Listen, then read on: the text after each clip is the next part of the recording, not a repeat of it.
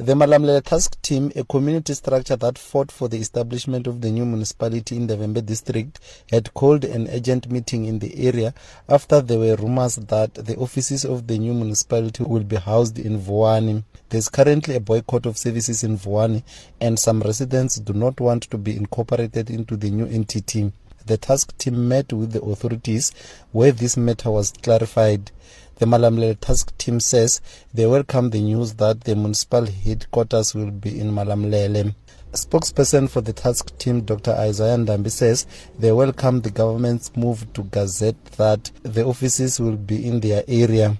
We have been to the highest provincial office of the African National Congress, that all the hearsays that were being spread around the country here are false. There is nothing correct about it. And the situation is as is, and that shall be finalized by the council after the election on the 3rd of August. MEC for Cooperative Governance Makoma Makhurupetje says that they are making preparations so that the council can have a smooth sitting after the 3rd August local government elections.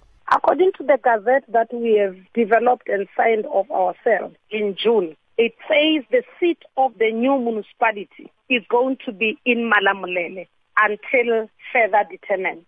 As we speak, that municipality doesn't have a name. The new council will come and consult the community what is the new name and how does it look like. But there is no one who has said there is going to be a seat of the municipality in Vuwani. That is a serious allegation which as government we don't know. Meanwhile, discussions between the Vuwani concerned traditional leaders and the interministerial team are still underway. They are aimed at ending the boycott of services that is in its 3rd month. There is no schooling at about 100 schools in Vuwani due to the protest action. More than 50,000 learners from grades 1 to 11 have been affected. Witness Tiva, SABC News, Malamulele.